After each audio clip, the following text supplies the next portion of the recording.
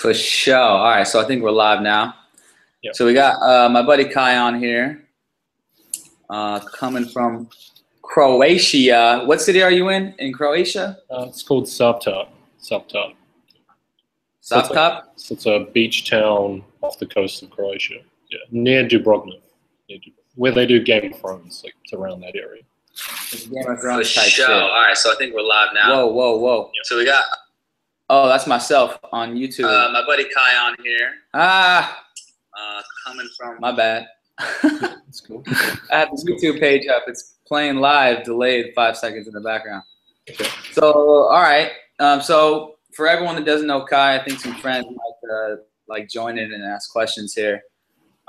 We met like a year ago in Chiang Mai, and he's pretty much the #1 reason that we're doing Amazon right now. Both of us are Amazon sellers, and we both met in Chiang Mai at the Dropship conference last October, and most of the people that came there were into drop shipping, which is not selling on Amazon, basically being the middleman between U.S.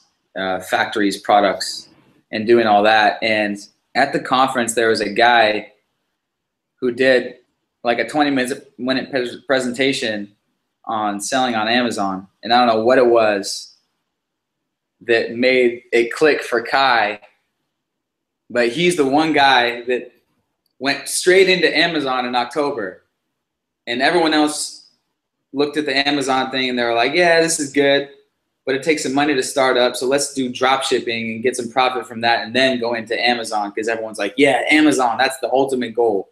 Brand your own product, market your own thing.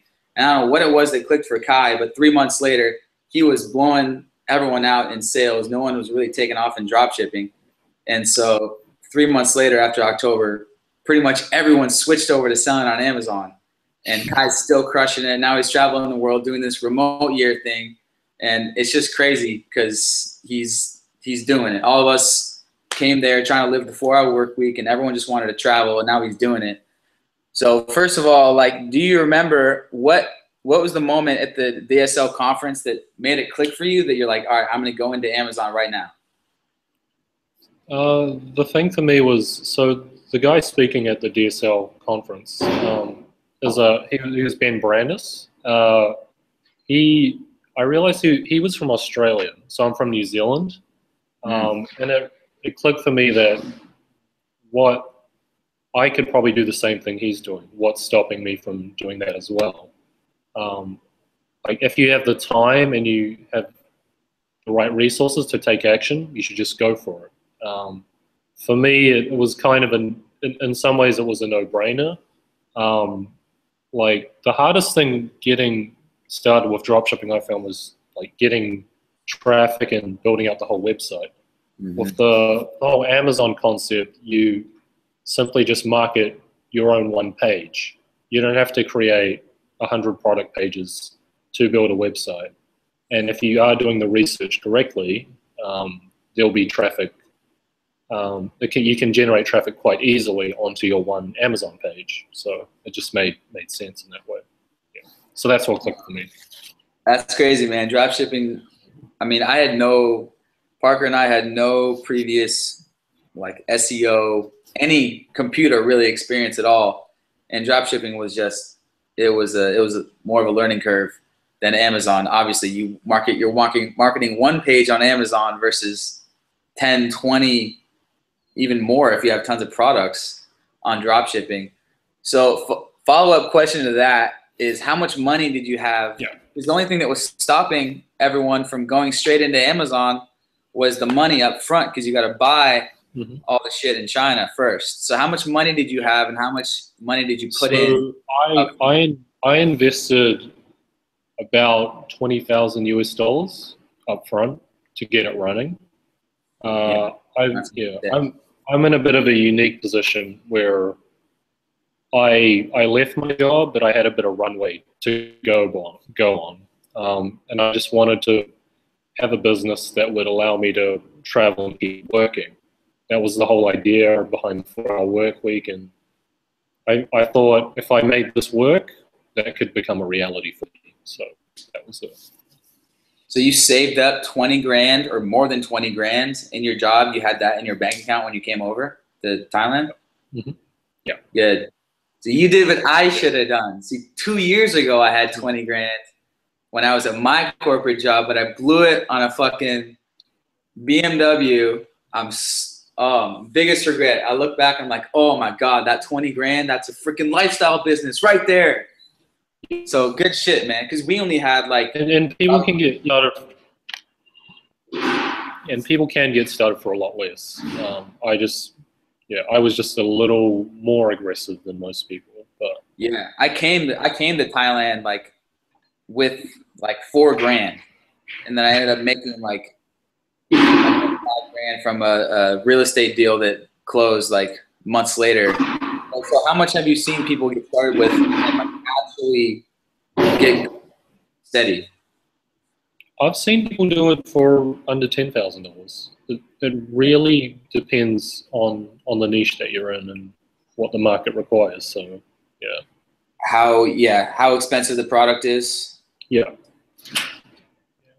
And then if it's not as competitive, you don't have to give away as many to get up there in the reviews. Yeah, exactly. But the beauty of it is that you could, like traveling the world, you don't actually need as much money as you think.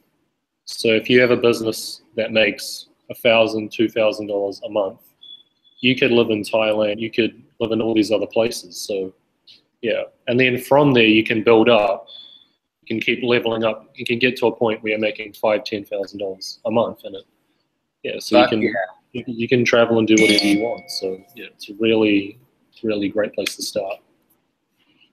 All right, awesome. So that's a perfect segue into the first question. So I was with my friend last night. He's an entrepreneur too, and I was like, "What would you ask this guy?" I explained him your situation. So how much are you making a month right now? So if you have a business that makes $1,000, $2,000 a month, this is you can live in playing again. All right, so how much are you making a month right now? Yeah, so at the moment, I'm bringing in about $7,000 to $8,000 a month. Yeah, just to support my living. Yeah, $7,000 to $8,000. Yeah, that was at a slower time. When I started was around the Christmas New Year's period.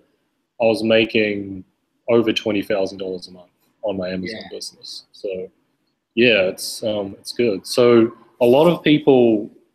Yeah, that's what I've found as well. There are peaks and valleys in this e-commerce business. Yeah. Like when people are in shopping mode, they tend to buy a lot more. And yeah, like a lot of Amazon people that I've talked to, they tend to ramp up for the holiday period, and that's where they actually make a lot of their money. Yeah, and just blast hella products. Yeah. So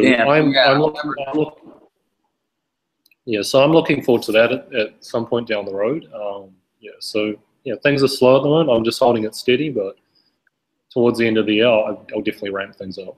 Yeah, man, I'm looking forward to that too. So 7 to 8K, that's like your net profit. Yeah. And then do you give yourself a salary each month? So I'm in a position with my company structurally where I can write off most of my costs as expenses. Mm-hmm. I don't need to pay myself per se, so it's a unique position to be in. Yeah. I don't have a lot of high costs. Yeah. Nice. So how much? Break down your expenses right now. So currently, I'm part of Remote Year. That's $2,000 to be part of the program, and living costs it's under $1,000. Yeah. So it's for me to just pay for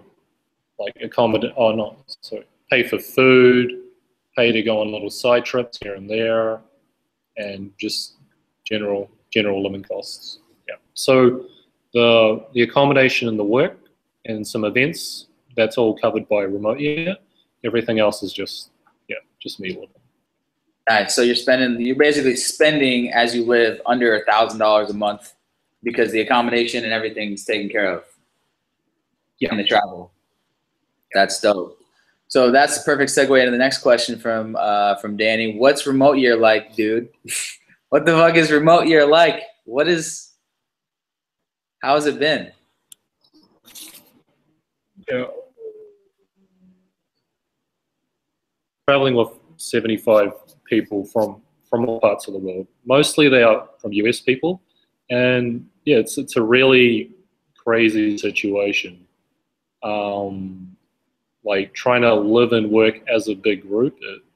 We kind of take over places wherever we go. It's like so it can feel like a really big party at times. Like we'll go into a restaurant and we'll make a big table, we'll take over the place, overwhelm the staff, or we'll hire out a boat and then we'll all like have a rowdy party, go to a karaoke bar. So it's been a bit of a whirlwind. It's challenging for me to find stability and on a day-to-day basis, because there's so much going on. You'll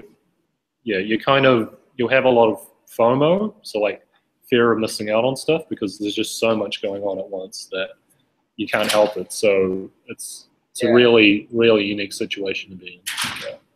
Yeah, I can only imagine, because everyone's 75 freaking people. That's like a freaking digital nomad army.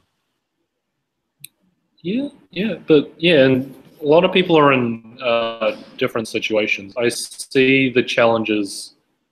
Yeah, there are some people that are on the program that aren't employed, so they're just chilling and trying to start up a lifestyle business of their own.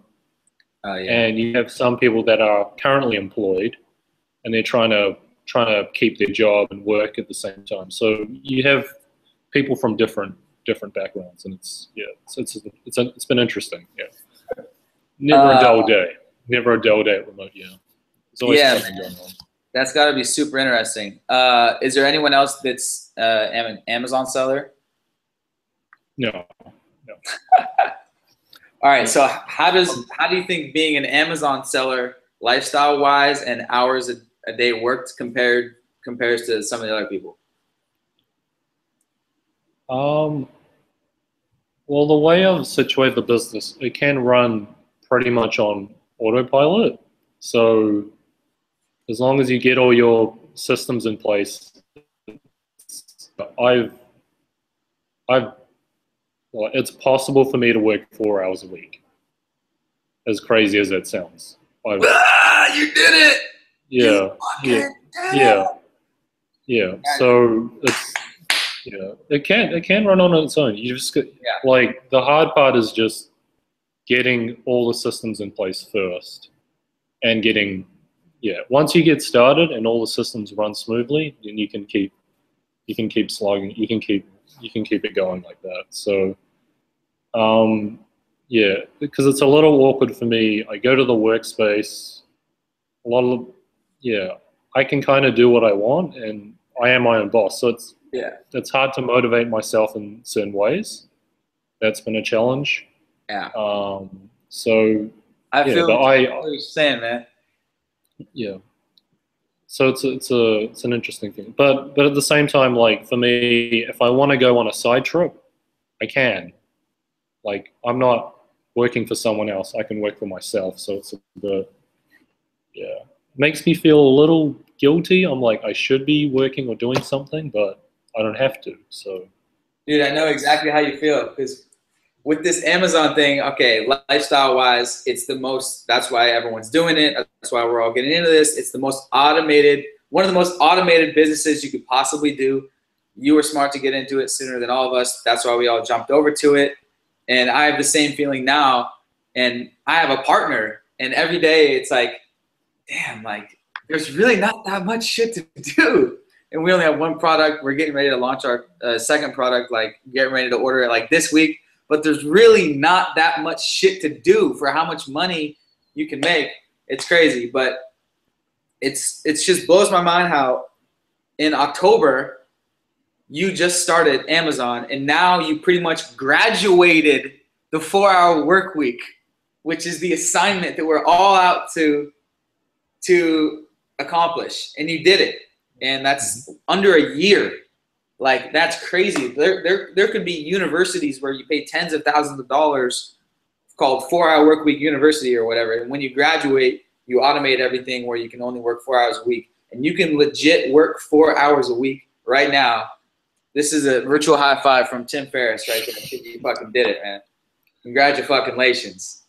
Like, that's sick, and me and Parker are right behind you. I mean, that's all we want to do, because once you get the 4-hour work week, like, the philosophy of the 4-hour work week is, why spend your time working, shuffling papers, answering emails, when you really should philosophically spend your life doing what you're really into doing, which is your passions or travel or whatever the fuck you're into, and obviously that's what you're getting into. So that's awesome, man. It sounds like you're balling out there on everyone else. Do you think anyone else in the group is going to get into Amazon after they see you fucking around and making 7-8K a month? I don't think I think the cost of doing it, I think that's the prohibitive thing. And yeah, the reality is that it is getting a bit more competitive now. So they're harder to find those good opportunities. Yeah. So I'm glad I did start when I did, and I wish I got into it earlier. I could be in a better position than I am now. So totally. So that's a good segue for the next question. I know you have 2 products right now? Yeah, 2 products. Are you launching another product soon? How many do you want to have, and why? So for me, I am working on another product soon, so that'll be in the next 2 months. And ideally, I'd want to have a brand of at least 3 to 4 products, ideally. Yeah. So hopefully I could launch that by November, and yeah, that's the idea, and that's the plan at this stage. Nice. So your 7-8K is obviously between the 2 products? Yeah, between the 2 products. Yeah. Is it 50-50? Like, is each one bringing in 4K, or is the first one doing better than the second one? At the moment they're around equal at the moment. They're around the same. Yeah, they're around the same. Yeah, one. Yeah. In that regard. Yeah. It varies. Yeah. Yeah. I'm sure it varies like week to week. Yeah, we're up to selling. It's our 4th week, and we're up to selling like 10 a day. We've sold 10 a day for the last 9 days now. Yeah. So we're hoping to get up to that 20. But we have less than 30 reviews. We have 28 reviews right now, and which we just did a blast on one of those free Facebook groups that you showed us. So thanks for that. We just blasted 40 on that, and then like 15 on Thomason. Yeah. So for people that want to get onto Amazon, I know Evan's doing a launch soon because he's placing his order like today. How did you get so many fucking reviews so fast? You've got to give away product. Yeah, you've really got to give away product, and you've got to have a good follow-up system in place to get those reviews. And you got to utilize every connection you have in terms of people that are willing to write reviews for you. So that's very important. You can contact. So Amazon has a list of top sellers. You can contact them to help write a review for you. That's another option. There are Facebook groups that you can use, and of course on Thomason. So you got to utilize all the resources you have. You can't just rely on one channel alone to get those reviews. Yeah, you got to blast them all over the board. Yeah. How many Amazon top reviewers did you contact? That's something I haven't done personally, but I've noticed a lot of people have done that, because you'll get good quality reviews doing that. Yeah. So they might do a video, they'll put in pictures, and they have that affiliation that they're one of the top reviewers. That helps with validity as well. Yeah. What was the best converting review source? Because we did Zonblast, but we blasted 100 to Zonblast, but like it was only like 20% left to review out of 100. The review groups work pretty well, yeah, and Thomason, yeah. But you just have to, obviously, your friends as well. If you follow up consistently with them, eventually they will come through. With your friends, yeah. That's interesting. Did you get your friends to review your second product as well? Well, to be honest, with my friends initially, I've contacted them first with the first product. I didn't feel it was a good idea to keep like bothering them for the second product, and the second product didn't require as many reviews. So I utilized more review groups, more giveaways in that way. So yeah, right now I'm at about 250, like 230 with the second product, and it's fine. Yeah, things are working. So I think review groups are the highest converting. That's what they say. It's like 80%. So on your second one, how many did you give away, and your first one, to review groups? I would have given away at least 100, at least 100 to 150, yeah, around that. Of your first one or second one? On the second one. How many did you give away of your first one? First one, at least 300. Yeah, at least 300. Okay. And would you say maybe like 80% of those converted, or like 50%? To be honest, I haven't really tracked it a lot.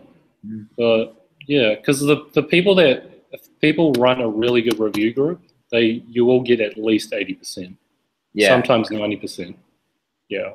So yeah, that's the best method of doing it, and people know how to put in the disclaimers so your reviews are going to stick. And yeah. But like I said, you can't rely on just one channel. You've got to. Yeah, the best reviews that are going to stay are from actual customers, and those are the ones that you can't neglect, and you've got to focus on that as well. Yeah. Okay, cool. So for people getting started, like for Evan, what would you say with your first blast? Just got the product into Amazon. What's the best place to give them away? Where would you give them? Go. So go hit up your friends. Go find some Facebook groups. Go to Thomason. Yeah. Take that. Okay, cool. Take that. Yeah. And then just follow up with everyone, and yeah. You've got to hustle at the start. Yeah. The reviews, they're your foundation for your product. To get validity and converting, you need to get to that stage. Oh yeah. So Evan just asked on YouTube. He's watching. What's the best follow-up system for getting reviews? So the best follow-up system, there's a service I use called Feedback Genius.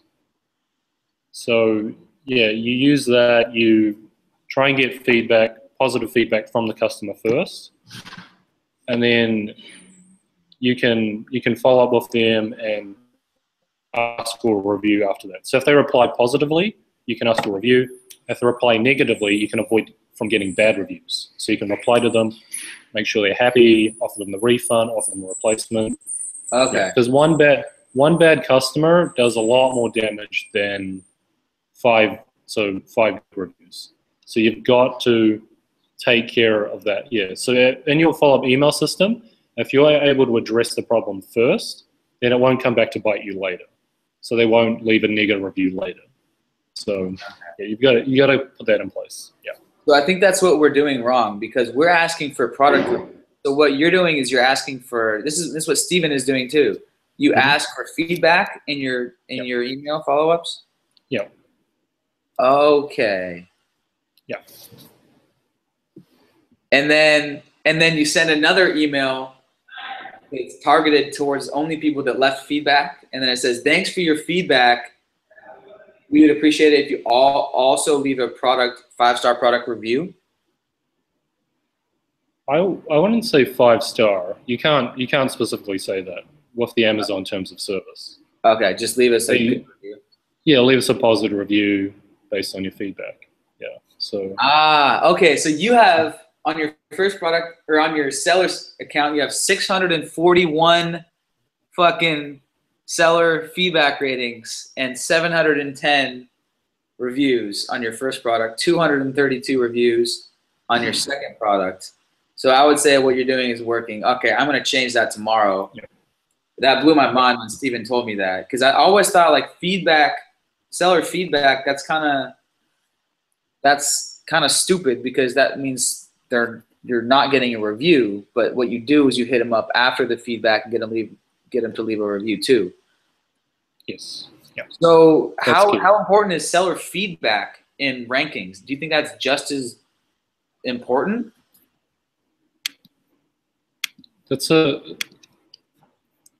Well, if you have really bad seller feedback, it does affect your ranking. It definitely does. Yeah. Okay. Yeah.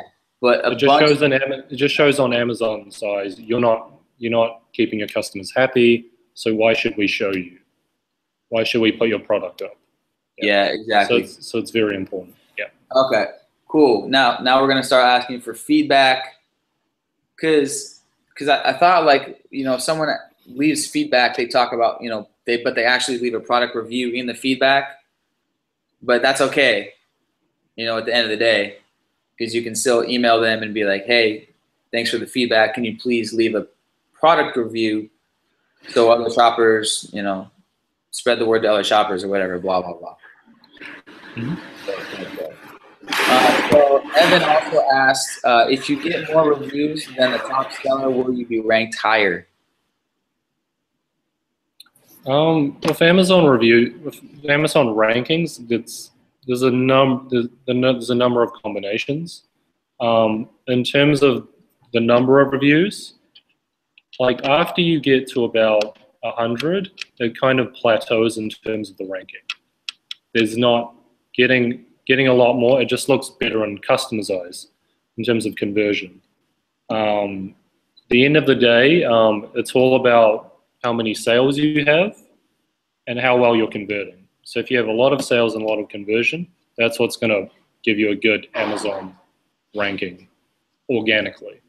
Yeah, and if you're advertising as well.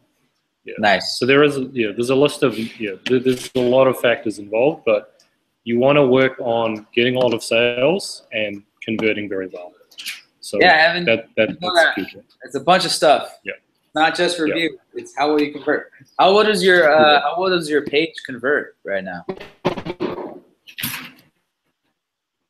So with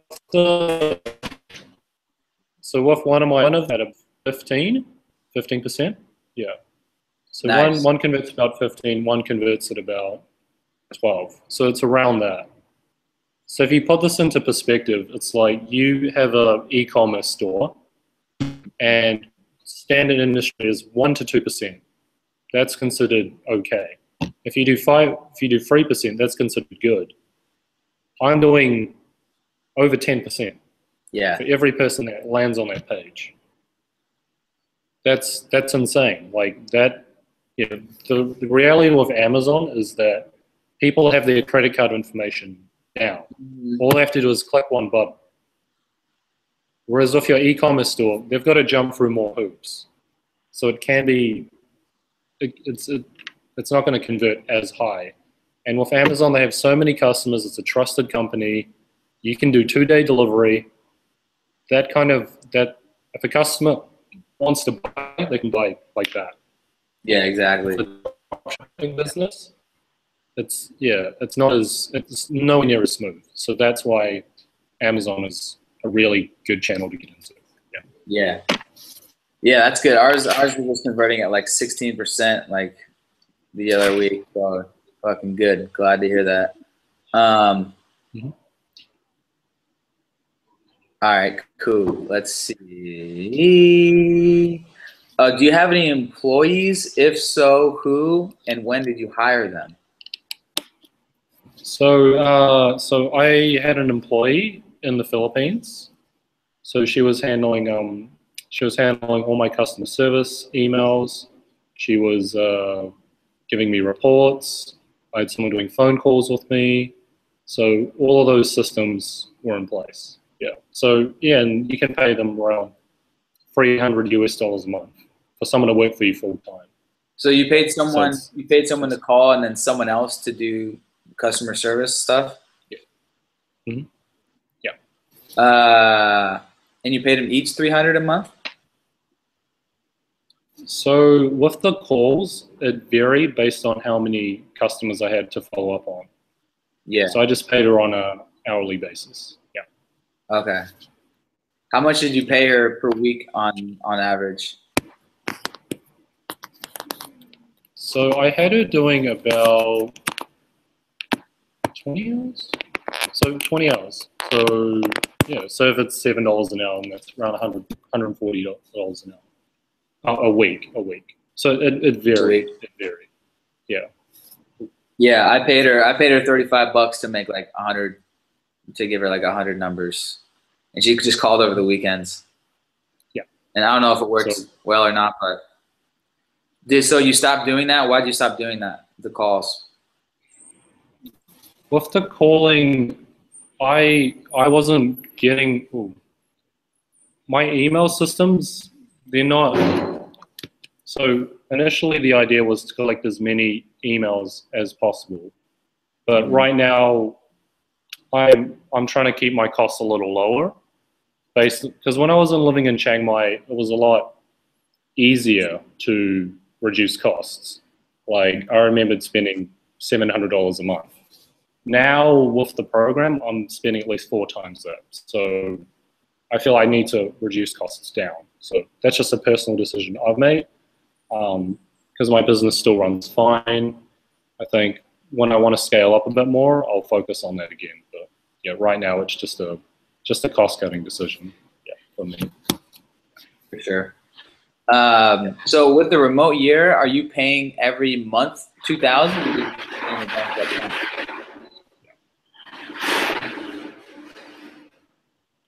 The most value you get out of it is just being in a nice community of people, and they organize everything for you. I don't have to think about where I'm going to live, what I'm going to do. There's plenty of stuff that I can do. Yeah, it's just a really unique experience. Like, yeah, without like, there are so many people that would want to do it. It's kind of like, for me, it's a chance to do something that no one else has ever done. So yeah. I really like it that way. Yeah, that's dope. So for people that don't know, you got selected to be one of 75 of 25,000, was it, applicants? Yeah. That's crazy. So how did you find out about the remote year? When did you find out and apply? So I was in Chiang Mai and I was hanging out with our mutual friend Ocean. Yeah, and we were just watching a soccer game together, and he kind of brought it up to me, and he's like, "Yeah, this remote year thing where you go to a new country every month, and yeah, they do it for a whole year." And yeah, at the time was going to be a group of 100 people, so I was like, okay, well, it wouldn't hurt to apply, and then I applied, and yeah, it was the rest is history. It's like, damn, it's like, now that I'm here living it, yeah, and now that I'm here doing it, it's it's insane. Like, yeah, I bet it's fucking insane, dude. I can just picture Ocean and you guys just like at the games, like, yeah, man, this remote year thing it'd be fucking dope. Go fucking 12 countries and in 12 months, just work all around the world, man. I want to do something like that, man. What did you put in your application? What was the application process? I think for me, what made me stand out was, so I'm originally from New Zealand, and I run my own business online. So, like, not many people, you won't find hardly anyone in the world doing that. It's a very unique doing. So that kind of sets. I think they saw that, and then when they got on the call with me, and also I was already a digital nomad going into it. Yeah. So in their eyes, it was probably an easier transition for me into this kind of lifestyle. And yeah. So I have a lot to offer the group as a whole. So. Yeah, you've already been a digital nomad. You've already been in Chiang Mai doing it, and a lot of those people are kind of just like it's their first time kind of working remotely, or working and traveling, working in other countries. Yeah, I think because one thing is you don't see a lot of women traveling to pursue this digital nomad lifestyle. So for girls want to sort of like be handheld into it, then this is a perfect way for them to transition into this lifestyle. Yeah, because they're with a big group. We're all going to be together. It's going to be hard for them to. They'll feel a lot more secure about it. So it's a good thing. I think this will lead to more women in the future pursuing this kind of lifestyle as well. Yeah. Yeah. So I think. Yeah, man. We had a few girls killing it in Chiang Mai, which was dope to see. I'm thinking of Hillary. She went to my fucking elementary school. Yeah. So I hope with this program and with everyone spreading the message that they'll bring in more and more people into this lifestyle, and we'll be able to build a bigger community as a whole. So yeah. So I see us as being at the forefront of that, and if I can help other people from New Zealand as well to pursue this kind of lifestyle, that'd be great. Yeah. So. Oh yeah, man, let's do it, dude. The world's only getting more connected and more mobile and more free. I'm fucking excited. So, because the thing that you mentioned is having a group to transition people into the digital nomad scene. That's what we had in Chiang Mai, and that's how instrumental was the Chiang Mai conference to getting you started. And what was the moment back home in New Zealand that you made the decision to move out to Thailand and go all in with e-commerce? So I've been following a guy called Johnny FD that we're both familiar with. Yeah, so yeah, it all started for me when I was following his blog about doing Muay Thai. I always wanted to go to Thailand and do Muay Thai, and then he transitioned into this dropshipping kind of lifestyle. And after coming back from my initial trip to Thailand, I was just saying to myself, I can't keep living like this. I need to find something new to do. I can't see myself working 60 hours a week at this job for the next, because my life was just going to be predictable for the next 3 years, just doing the same old thing. I didn't have enough time to do the kind of hobbies I wanted to do, so I needed to free up as much time as possible. So I saved up, and I just took the leap of faith. Chiang Mai for me, there was a community of people there already. So yeah, so that's yeah. So yeah, so perfect, I was thinking. So I was thinking, yeah, I need to make a decision and just do it. And then when I'm there, I'll just figure it out.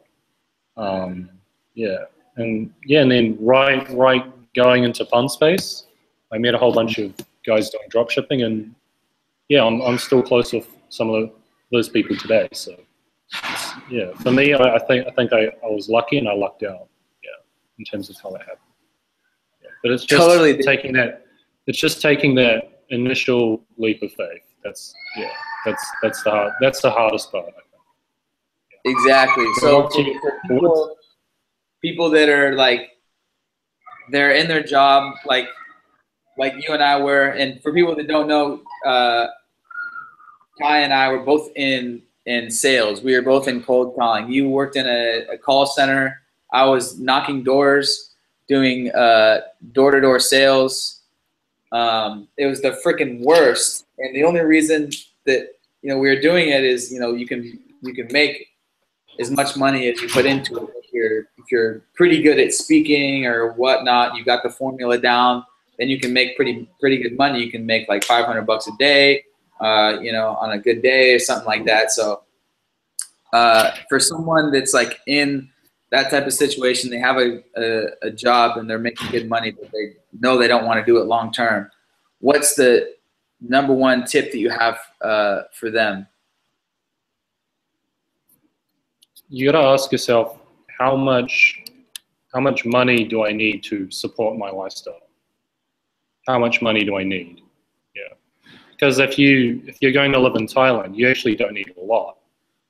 So you could work your ass off for a couple days, and then you have enough to just chill. Mm-hmm. So you've got to think about it that way. You can't, like, getting that really high paycheck is cool, but was it worth all the time? You gotta evaluate things that way. So before, it's about working smarter and not harder. Yeah. Mm-hmm. So. And then that leap of faith when you're ready. Yeah. You gotta take that fucking leap of faith. And would you recommend? Because when you're around, when you're around people that have a similar mindset to you, that's what's going to elevate you eventually. Yeah. Because if you're working at a job you hate, you're just going to be feeling all that negative energy, and it's going to be a tough position to get out of. But if you're around people that are constantly positive and life is good, then that's going to help elevate you to the next level. So. Yeah. Exactly. You hear that, people?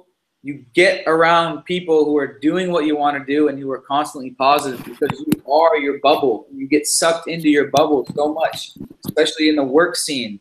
If you're just at a shitty corporate job like I was, like he was, you just get sucked into it the longer you're at. So save up money. Don't blow all your money on something stupid like a car, like a used car like I did, something stupid. Save up your money, because if you save up 10 grand, 20 grand, you can do an Amazon business or whatever business you want, and you can go and live in Thailand. And I would recommend, and I think Kai would recommend too, is start by going to one of these conferences. Just find one, and that way you have an instant group of friends that are all same mindset, want to do the same thing. Digital nomad scene, boom, now you're instantly plugged in.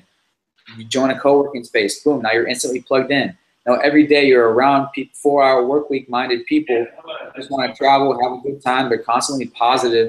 They're living interesting lives, so they're excited all the time. They're not just like, yeah, fuck Monday, woo, Friday. That same old story. You guys know what I'm talking about. So get around people. When you're around people that are doing it, you know it's possible. It's tangible. You can do it. As opposed to just reading a post or watching a video, you see people day to day working beside you on the internet. You know what's possible. So, yeah, so that's good. Exactly. It's so much different, because once we got to Chiang Mai, it was like, I was sitting next to you and you're like, yeah, my Amazon product is in, and it's boom, it's making these 20 sales a day. And I'm like looking at you and you're saying it to me face to face, it just clicks to you. It's like, okay, this is actually real. Once you see Johnny there, he's bringing in like thousands, per month, and all these digital nomads from all around the world.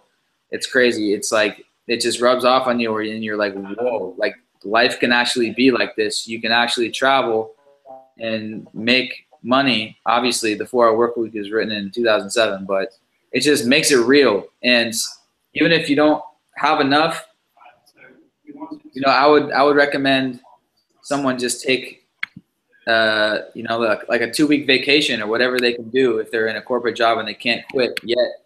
Just take a 2-week vacation and come work in Chiang Mai or one of the digital nomad hubs, just to like make friends with the people, see it in real life. That was the whole point of the conference.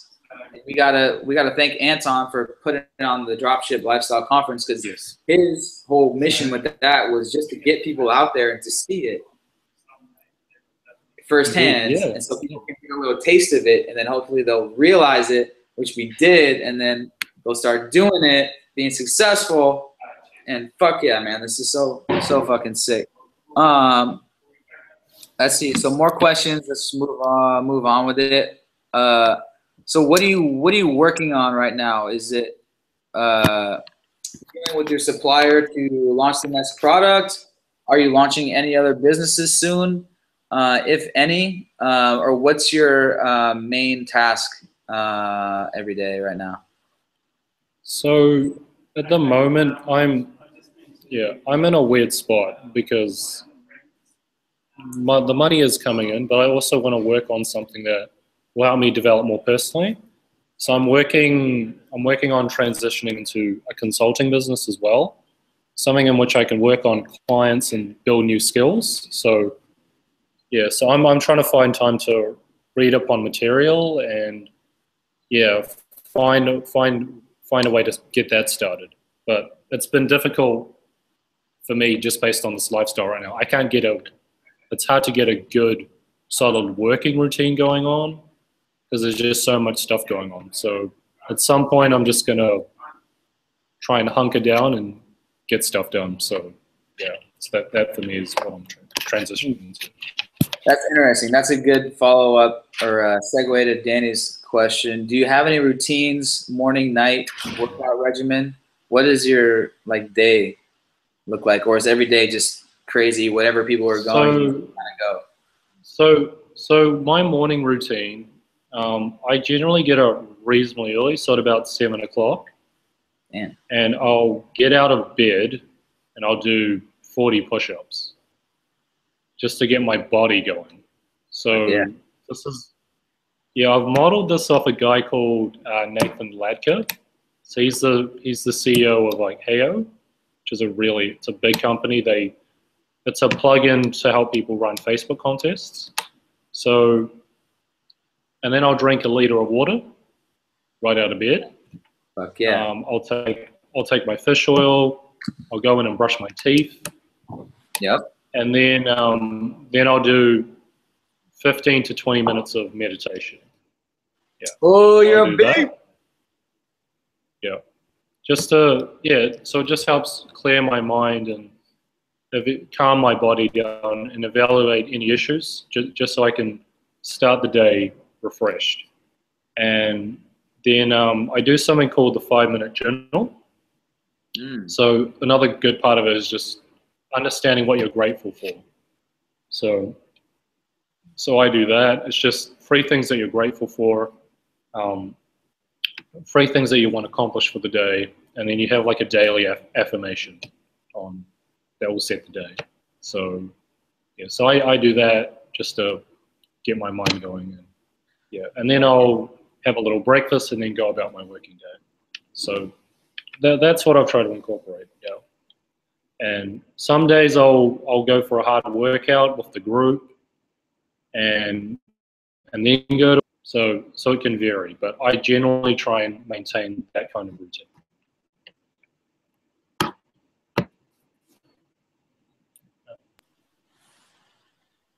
Cool. Yo, did you get that?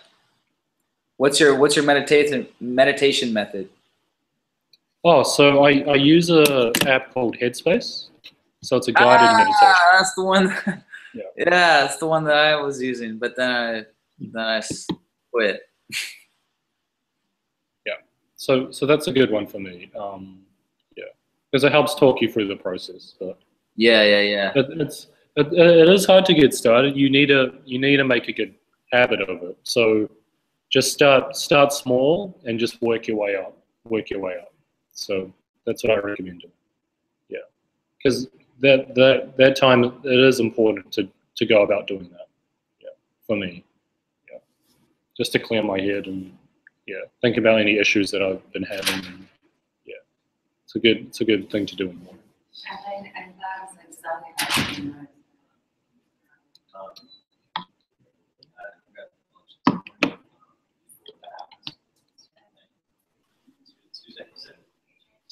Yo, you back? Yeah. I lost you for a sec. Okay. All right, yeah, Headspace. So people that want to get into meditation, check out the Headspace app. What's the living situation like? Are you guys all in like the same hotel, or do you have your own apartment in different places on the remote year? So it has varied. So the first month we were in Prague, I was sharing an apartment with someone. So we each had our own room. We have a shared we have a kitchen. So that was a good situation. It was right in the middle of the city. In Ljubljana, so that was in Slovenia, the second month, we were in a kind of a dorm situation. So 50 of us lived in the same place. And now in Savta, we're back to apartments. And yeah, so I'm sharing an apartment with someone again, and we're just, yeah. So we each have our own room and shared kitchen. So yeah, but it can vary in terms of your expectations. Some people have their own studios, so yeah. Gotcha. You cut out there for a sec, but yeah. So it sounds like it varies and everything. Yeah, I think the thing that fucked me up with the meditation in the morning is I was sharing a 1-bedroom studio with Parker. I was basically couch surfing, and that's where I am right now. I'm couch surfing at my buddy's house. So yeah, having your own private space is definitely important if you want to get into meditation. Good. It's just finding that quiet time in the morning. Yeah, finding that quiet time in the morning. And so, are you guys all working at the same place every day, or does everyone wander around the coffee shops, or is it pretty much you guys rent a place out and just freaking take over it? It depends. Some people are still working jobs, so they're working at US time. So they've had to, but the workspace, it's accessible 24 hours, but people do want to get away and do their own thing. So people have gone to cafes. Some people have worked from home. It's just depends on your personality. Really. Yeah, I like going to the workspace. It gives me there's enough space. I know the internet's reliable, and I'll get shit done. So it just depends. So, what about this idea? So me and Parker are moving to Ho Chi Minh next month, like September something. Yep. Like, what if we started making traveling money, and we just kind of took the excuse to come travel with you guys on remote year, and just came with you guys for a few months and just kind of followed you city to city? I guess you could do that. I don't see what's stopping you. But yeah. I'm not sure you'll get invited to all the events and whatnot. But yeah, it's possible. If someone wants to do that, they could do that. Yeah, we could do that. But, no lockouts to the cities. Yeah, man, that's a hella good idea. I mean, we might even do it. Where are you going? Where are you going next? So we'll be in Istanbul next month in Turkey. So, and you've been to, let's pull up your blog here. Where in the world is Kai? I've never seen that before. That's dope. How you made that one big post of where you've been. So people know. Here we are here. September last year, Kai moved to Chiang Mai, then Phuket for 5 days, back in Chiang Mai for 2 months. That's when we were working in Pun Space and coffee shops together. Hong Kong for 10 days in November. Chiang Mai for 2 more months, December, January. Krabi for a week. Took a week off from work to unwind. Snorkeling, deep sea diving. Then he went to Vegas for 2 weeks for the Amazon conference, where Richard Branson was there. Austin for a couple weeks. Silicon Valley, rode a Tesla for 5 days. Back to New Zealand. Went to a wedding for 2 weeks. Boom, right there. Then back to Phuket. And then back to LA, Venice Beach, then back to Austin, attended a workshop with Ryan Moran, the Amazon guy, then Phoenix, then the Philippines where you went to Manila, UFC Manila, and then Singapore, and now you've already been in Prague, and now you've already been to Prague, Slovenia, and now you're in Croatia. Yeah. And then you go to Turkey. Oh, that's going to be so sick. Istanbul for a month. And then Malaysia for a month. Koh Tao, which is an island in Thailand, for a month. Hanoi. Oh, November through January. So in December, we'll definitely come meet up with you in Hanoi because we'll be in Ho Chi Minh. For sure. Maybe we'll live in check out Hanoi for a few weeks or a month or something. And then you go to Kyoto, Japan, Buenos Aires, Argentina, Chile, and Peru. Holy shit, bro. You must be excited as fuck. Yeah. What stood out to you about Europe so far? What do you like about it? Yeah, like, to be honest, the women, like, seriously. Oh, yeah. Nice. Yeah, that's good. Yeah, dope. Good. Any place that you're looking forward to most on the list? I'm really excited for Japan. Yeah, I've never been to Japan before, so I think that's what I'm most excited about in terms of yeah. Nice. I knew you were gonna say that one. Yeah, because it's so different in terms of the culture, and yeah, it would just be the idea of like 75 people taking over Japan. That'll be crazy. So hella fun, dude. Everything I hear from Japan is just like, it's crazy. Once you go, you never want to leave. It's just yeah. I mean, you guys are going to Kyoto. I'm sure you'll be up in Tokyo and shit. Yeah. But yeah, we'll definitely see you in Hanoi. So I'll be seeing you there in September or December. So I got to ask this kind of philosophical question from Nick B, who you know from Chiang Mai. What was, in the beginning, what inspired you? What was your why? And what goals do you have in sight for the next 3 years? So in the beginning, what's your why? Why did you want to become a digital nomad and do everything that you're doing? It comes down to, for me, just having freedom. So yeah, freedom of time and the choice of what kind of work you want to do. So that's why I do this. That's why I pursue this kind of lifestyle. For me, for the next 3 years, optimistically, I'm just hoping to just keep traveling and doing what I'm doing. But I honestly don't try to think too far ahead these days.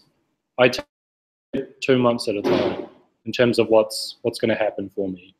Yeah, because there's so many things that can happen that's beyond your control. So yeah, I don't think it's a good idea to think too far ahead in terms of what you want to do. Yeah, just take it day by day on something that you can build on, and just keep moving forward with that. Yeah. Fuck yeah, man. Yeah, Evan just got back from Japan actually. If he needs anything, hit me up.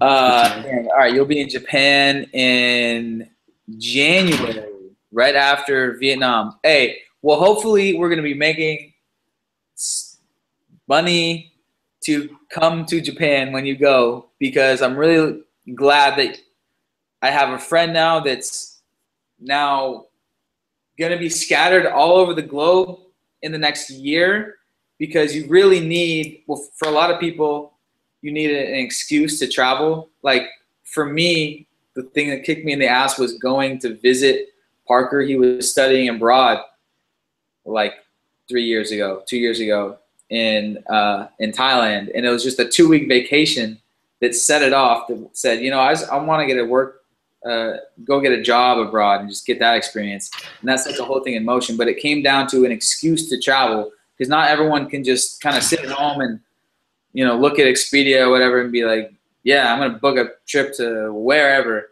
It's having an excuse, and having a friend that's living abroad is a really good excuse. And that's why it's dope that once you become a digital nomad, get in the scene, now you know everybody, they spread out, and it's a great excuse to now go see the whole world. And I'm really looking forward to that. And you coming to Hanoi and then going to Japan, because I've always wanted to go to Japan. Maybe that'll be a good excuse to come up there and see somebody. Because my whole philosophy, like with my why becoming a digital nomad, obviously being able having the freedom is the number one thing. And just like having a sense that it's almost a duty, I feel like in this day and age, to see the planet that you are living on, because it's a very rare thing that we have, you know, in the 21st century, that we can actually see other continents. We're the very few of the few of people in human history. And so I feel like if we can do it, we have the obligation to experience the best this planet has to offer. A quote from the 4-Hour Workweek. I'm like writing down a bunch of quotes and putting them on Facebook. Yeah. But yeah, man, it's just especially for people like around our age. Like I'm 25. Like I'm not ready to have kids and settle down, buy a house. I'm just not ready for that. For me, what's most valuable right now is just living this kind of lifestyle, getting to know people from all over the world, understanding how they live. So yeah, and there's so much value from that you should travel. You learn a lot more about yourself. Most people, unfortunately, they sleepwalk through life, just slaving away at that paycheck, and then hoping when they retire, then they'll be able to travel. That's not a good way to look at it. You can travel now. That's the thing. So even if you just started small, you just go to the neighboring country or the other country. Yeah, travel is possible. Yeah, you get so much more value. And for people that don't know yet, obviously Chiang Mai is the number one place people get started to travel because it's so cheap, and that's why the conference was there and everything. So obviously, look on Johnny's blog that I pulled up earlier, johnnyfd.com. That's the blog that we found that set everything in motion. That's how we found Chiang Mai. That's how we both found Chiang Mai. That's how the majority of people at that conference found out about Chiang Mai. You found him through the Muay Thai aspect. I found it through just like searching for jobs in Thailand, and his infamous video, My $200 Apartment in Chiang Mai, came up. Clicked on it. Mm-hmm.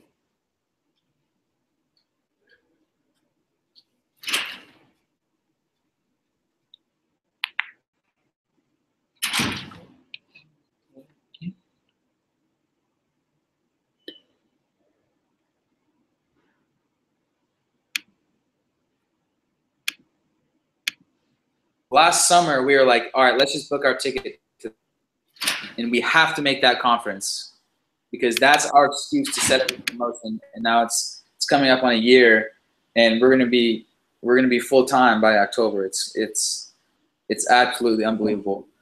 Yeah. We're doing it, man. We're traveling the world in our prime. Like I'm telling everyone, like, yeah, I'm moving back to Vietnam. Or it's like, yeah, living the dream. You're living the dream, huh? It's like, yeah, but it doesn't really have to be a dream. It's like kind of use technology. We have technology, people. You have to use it. We are so lucky to have the freaking internet. Thank God. The internet's the best thing ever. All right, so Evan wants me to ask. He's doing his. He like just placed his order for the Amazon product. What's the best use of your time while waiting for your product to come?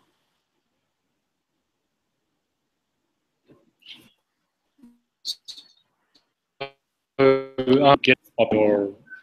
your page set up, just getting the images set up, having your auto response, so having all your systems in place before you get launched. Making a list of people that you're going to contact and ask for a review. So just having mapped ahead. Or just do as much as you can, and then once the product is live, then it just makes things so much easier. So, cool. What is the one thing that you wish you did differently or better on your first Amazon launch? One thing.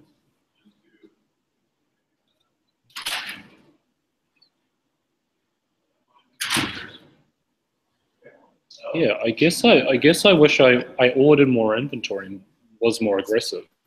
Yeah, I think that was it for me. Like, it was a really good time to sell, and I didn't take advantage of that enough. I was a little bit risk averse with it, so I wish I was more aggressive at the time. Then that's it for me. That's the only thing I can think of at the moment. Yeah. How big was your first order?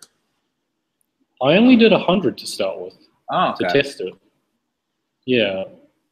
And then the next one I did 2,000. The next one you did 2,000. Yeah.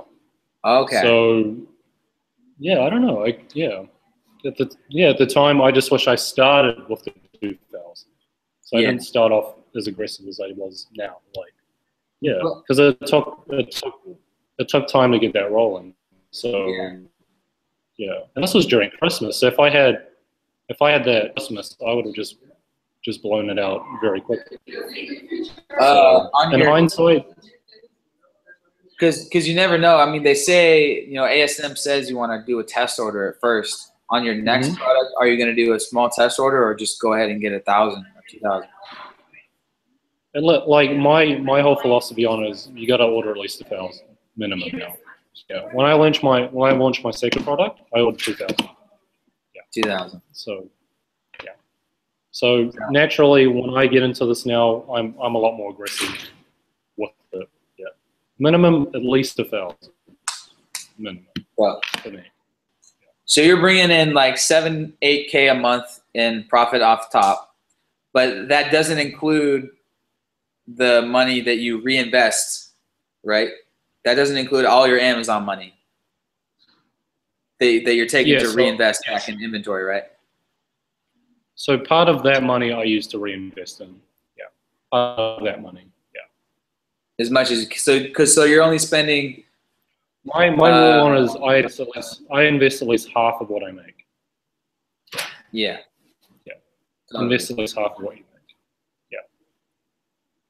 So 7-8K would be your profit. So what is your monthly Amazon payout then? So would it be, what are your margins?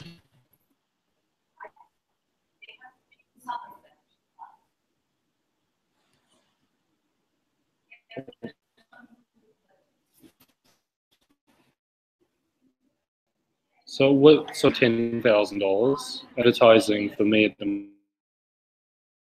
moment around 2,000. So that's.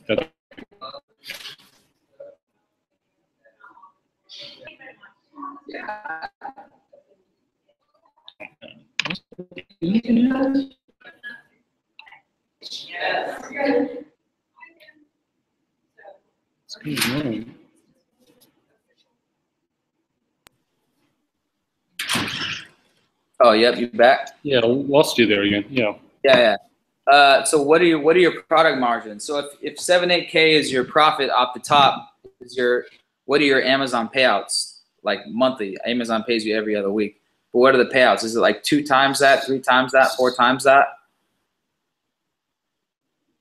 So yeah, so my margins at the moment are around 30 to 50%. Yeah, at the moment. Yeah, and it varies. It varies. Yeah, especially at this time. Yeah, because when the market's a bit slow, you have to test different prices out. Yeah, so it really depends. But generally, about 30 to 50%. Yeah. Nice. So how much was your last Amazon payout biweekly? It was about $5,000. $5,000. Yeah. Again. Again.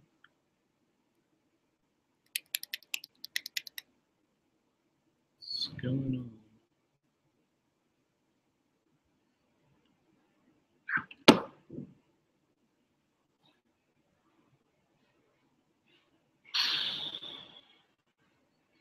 So.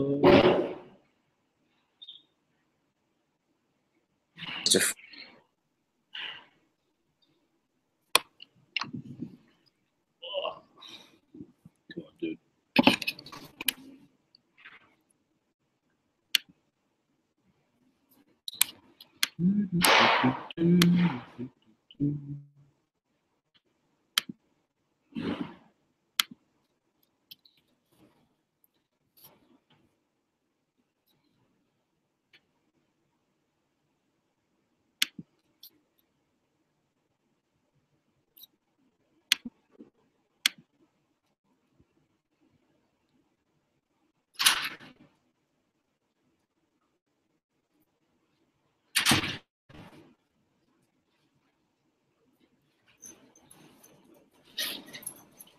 Yo. Yo. All right. Cool. So I guess you said you were getting into the you want to get into the consulting. Are you talking about Amazon consulting?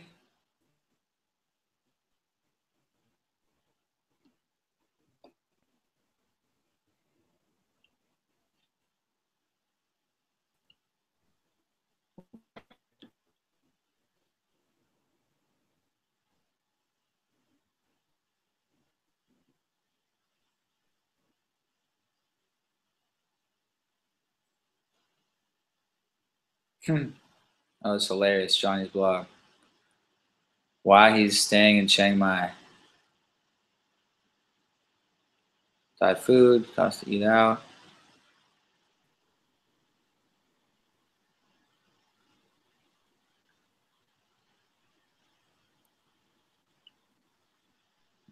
Yo, are you there? Oh. Tax exempt income.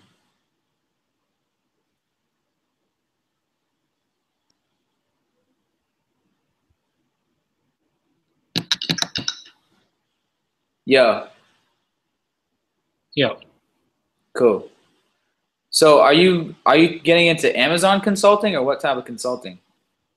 So it'll be marketing consulting. So basically, I'd find a business that's not optimized correctly in terms of what they're doing. And I'll give them recommendations on how they can improve their website, improve their landing pages, improve their email marketing. So I'm looking to get into this. Yeah. Nice. So helping a business improve their marketing. Yeah. That's yeah. And if it's the right business that does need advice on how to get on Amazon, then obviously I know how to. Yeah. Exactly. Have you looked into doing it?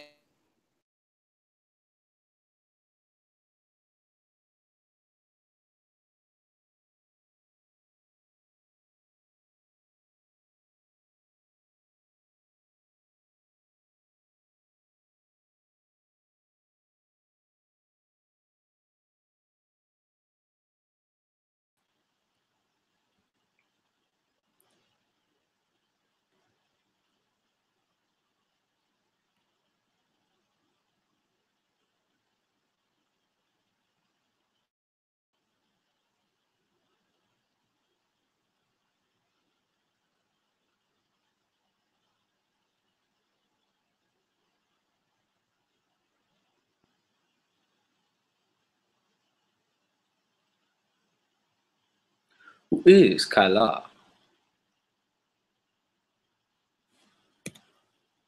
Some music. While we wait here.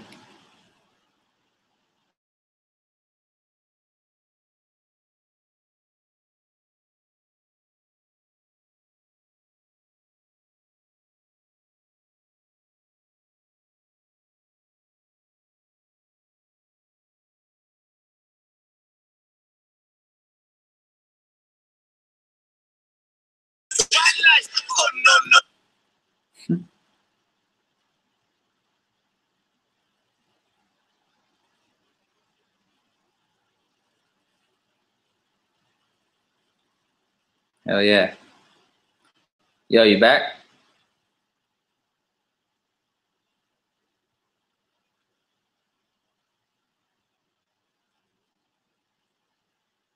Oh, did we lose him?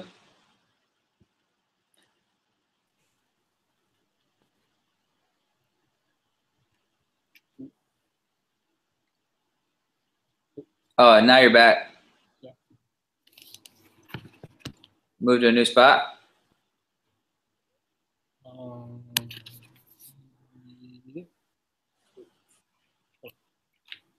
Yo, show us around a little bit where you are. Yeah.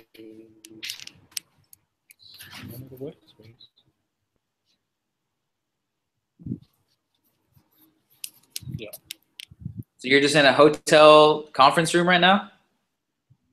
Yeah. Should you guys?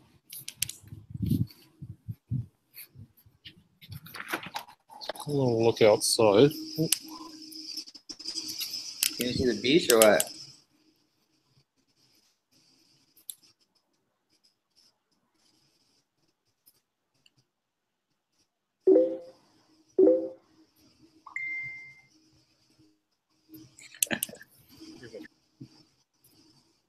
You guys able to see that? Put it back up again. It's a little choppy.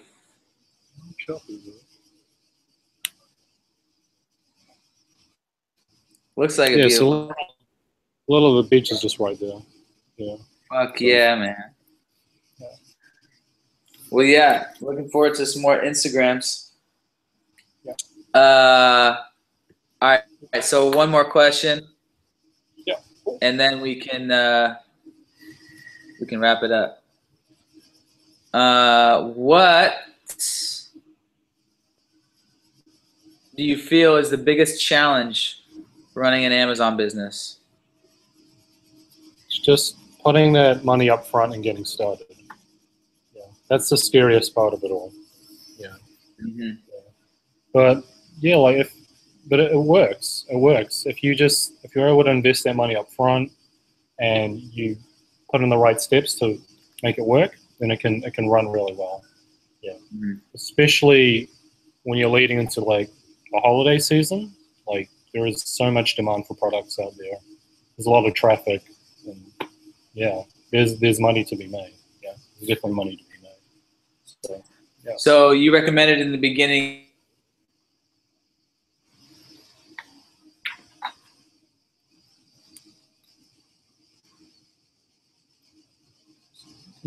Not happening.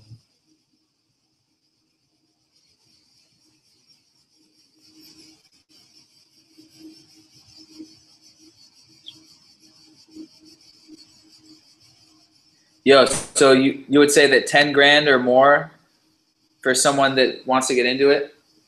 Yeah. Cool. Yeah.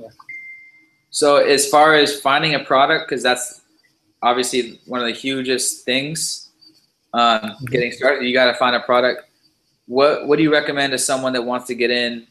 What's the best way to go about finding the right product? You've got to go for and do the research. So there's plenty of resources on this. Two ones I recommend to everyone is go to the Amazing Seller podcast. That's a good thing to listen to. Also, in terms of mindset, go to Freedom Fastlane. That's Ryan Moran's podcast. So those two things are very, very powerful, very helpful in terms of you starting an Amazon business. Like, yeah. The Amazing Seller podcast and Freedom Fastlane with Ryan Moran to get started. So absolutely, I second that. Both of those things are good. What was the Ryan Moran conference in Austin? What was that like? Good. Yeah, so a lot of it was just a lot of mindset stuff that can help you get to the next level. How you need to think like a big company. Yeah, in terms of getting people to sponsor your product and whatnot. So it's a lot of systems that you need to put in place. Yeah. So it's like getting people to invest in your company, expanding. So for me, like it's good to know that kind of thing, but at this stage, I'm running a lifestyle business. My priority has been to travel and to work at the same time. It's not to build a huge company. So that's the difference for me, yeah, in terms of what Ryan was building compared to what I'm thinking of doing. Yeah. So it's just good to be exposed to that kind of environment. Yeah. Knowing what it takes to if I do want to at some point take my company to the very next level and being around certain people, that's the main value I got from Ryan's conference. Oh my God. Back. Cool. All right, so you said you're running a lifestyle business. Your priority is the lifestyle. Yeah. Yeah. So are you sorry, are you getting into any, like, investing in your money in anything else right now, like Ryan Moran talks about? Yeah, so I have some investments back home that do provide me a bit of money as well back in New Zealand. Yeah, so I've been doing that, and also just having another source of generating income. So that's why I'm thinking of building another business on top of what I already have. Yeah. Just to help build me up personally as well. Yeah. Cool. Learning new skills, continuing to evolve. What investments do you have back home? Like stock market stuff, real estate? Mainly stock market stuff. Yeah. So some bonds, some stock markets. Yeah. So I have some money in New Zealand that I've invested in. Yeah. And then for your new business, you're mainly talking about consulting, getting into the consulting game, right? Yeah. Cool. I think that would be dope because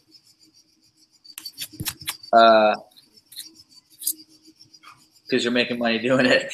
Yeah. And it's not that hard. It's basically just talking to people and critiquing them like you've been doing with me for these past 6 months or whatever on Amazon. And I'm doing it now for, other people, other friends that want to get in.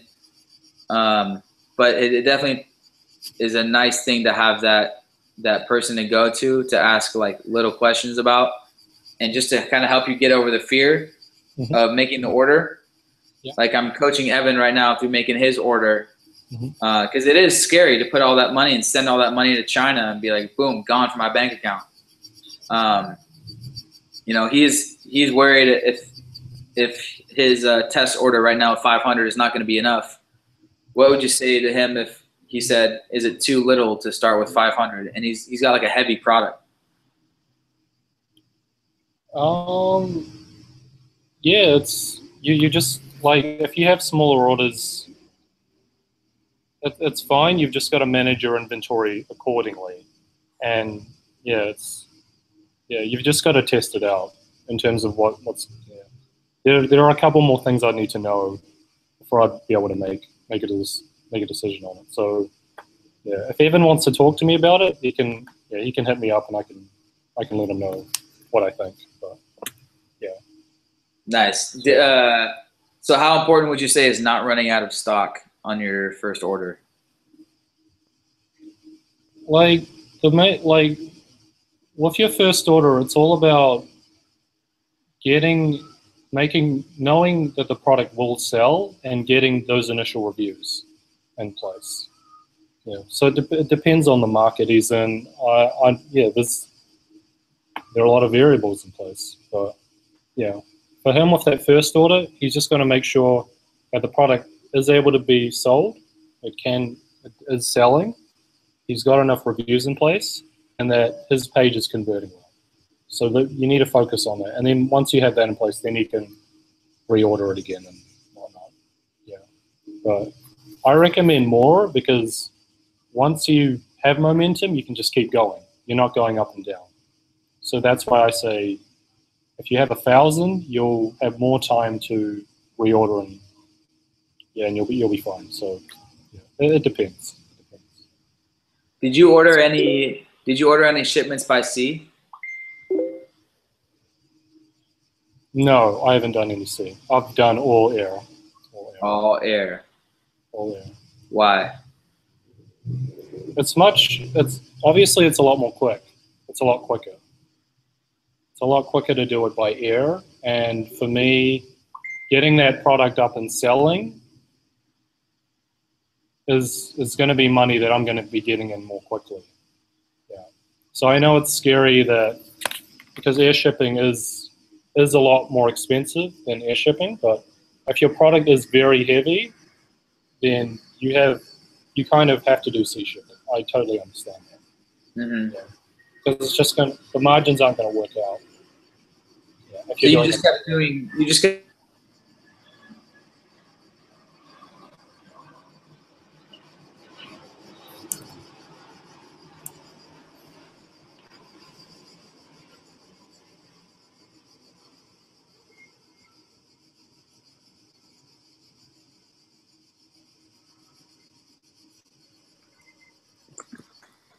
You shipped by air because you just needed it in that soon, or else you'd run out of stock.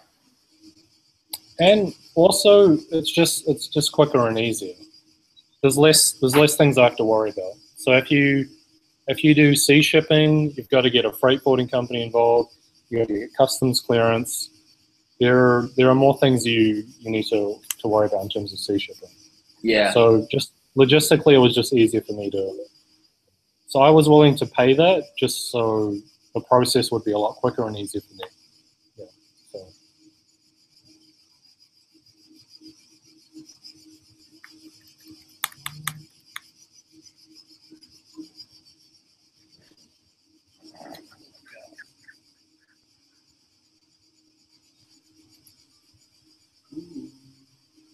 Yo, so how many would you give away if you ordered 500 for your test order? You're just getting started. How many would you plan on giving away for reviews?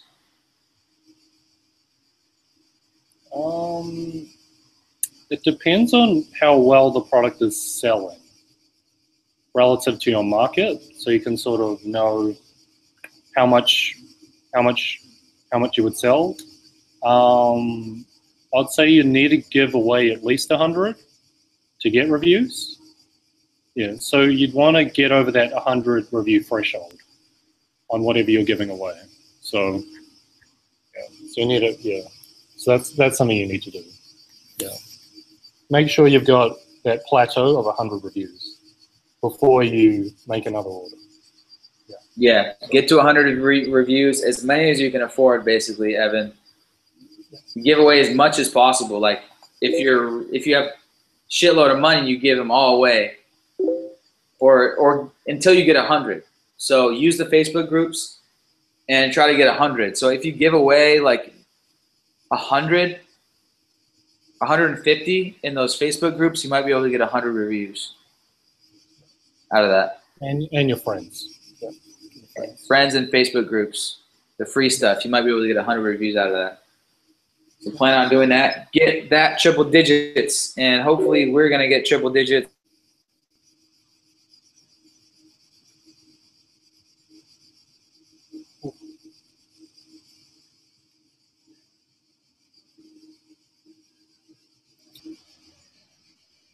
All right, man. Hey, I'll see you in Vietnam in December. I'll see you in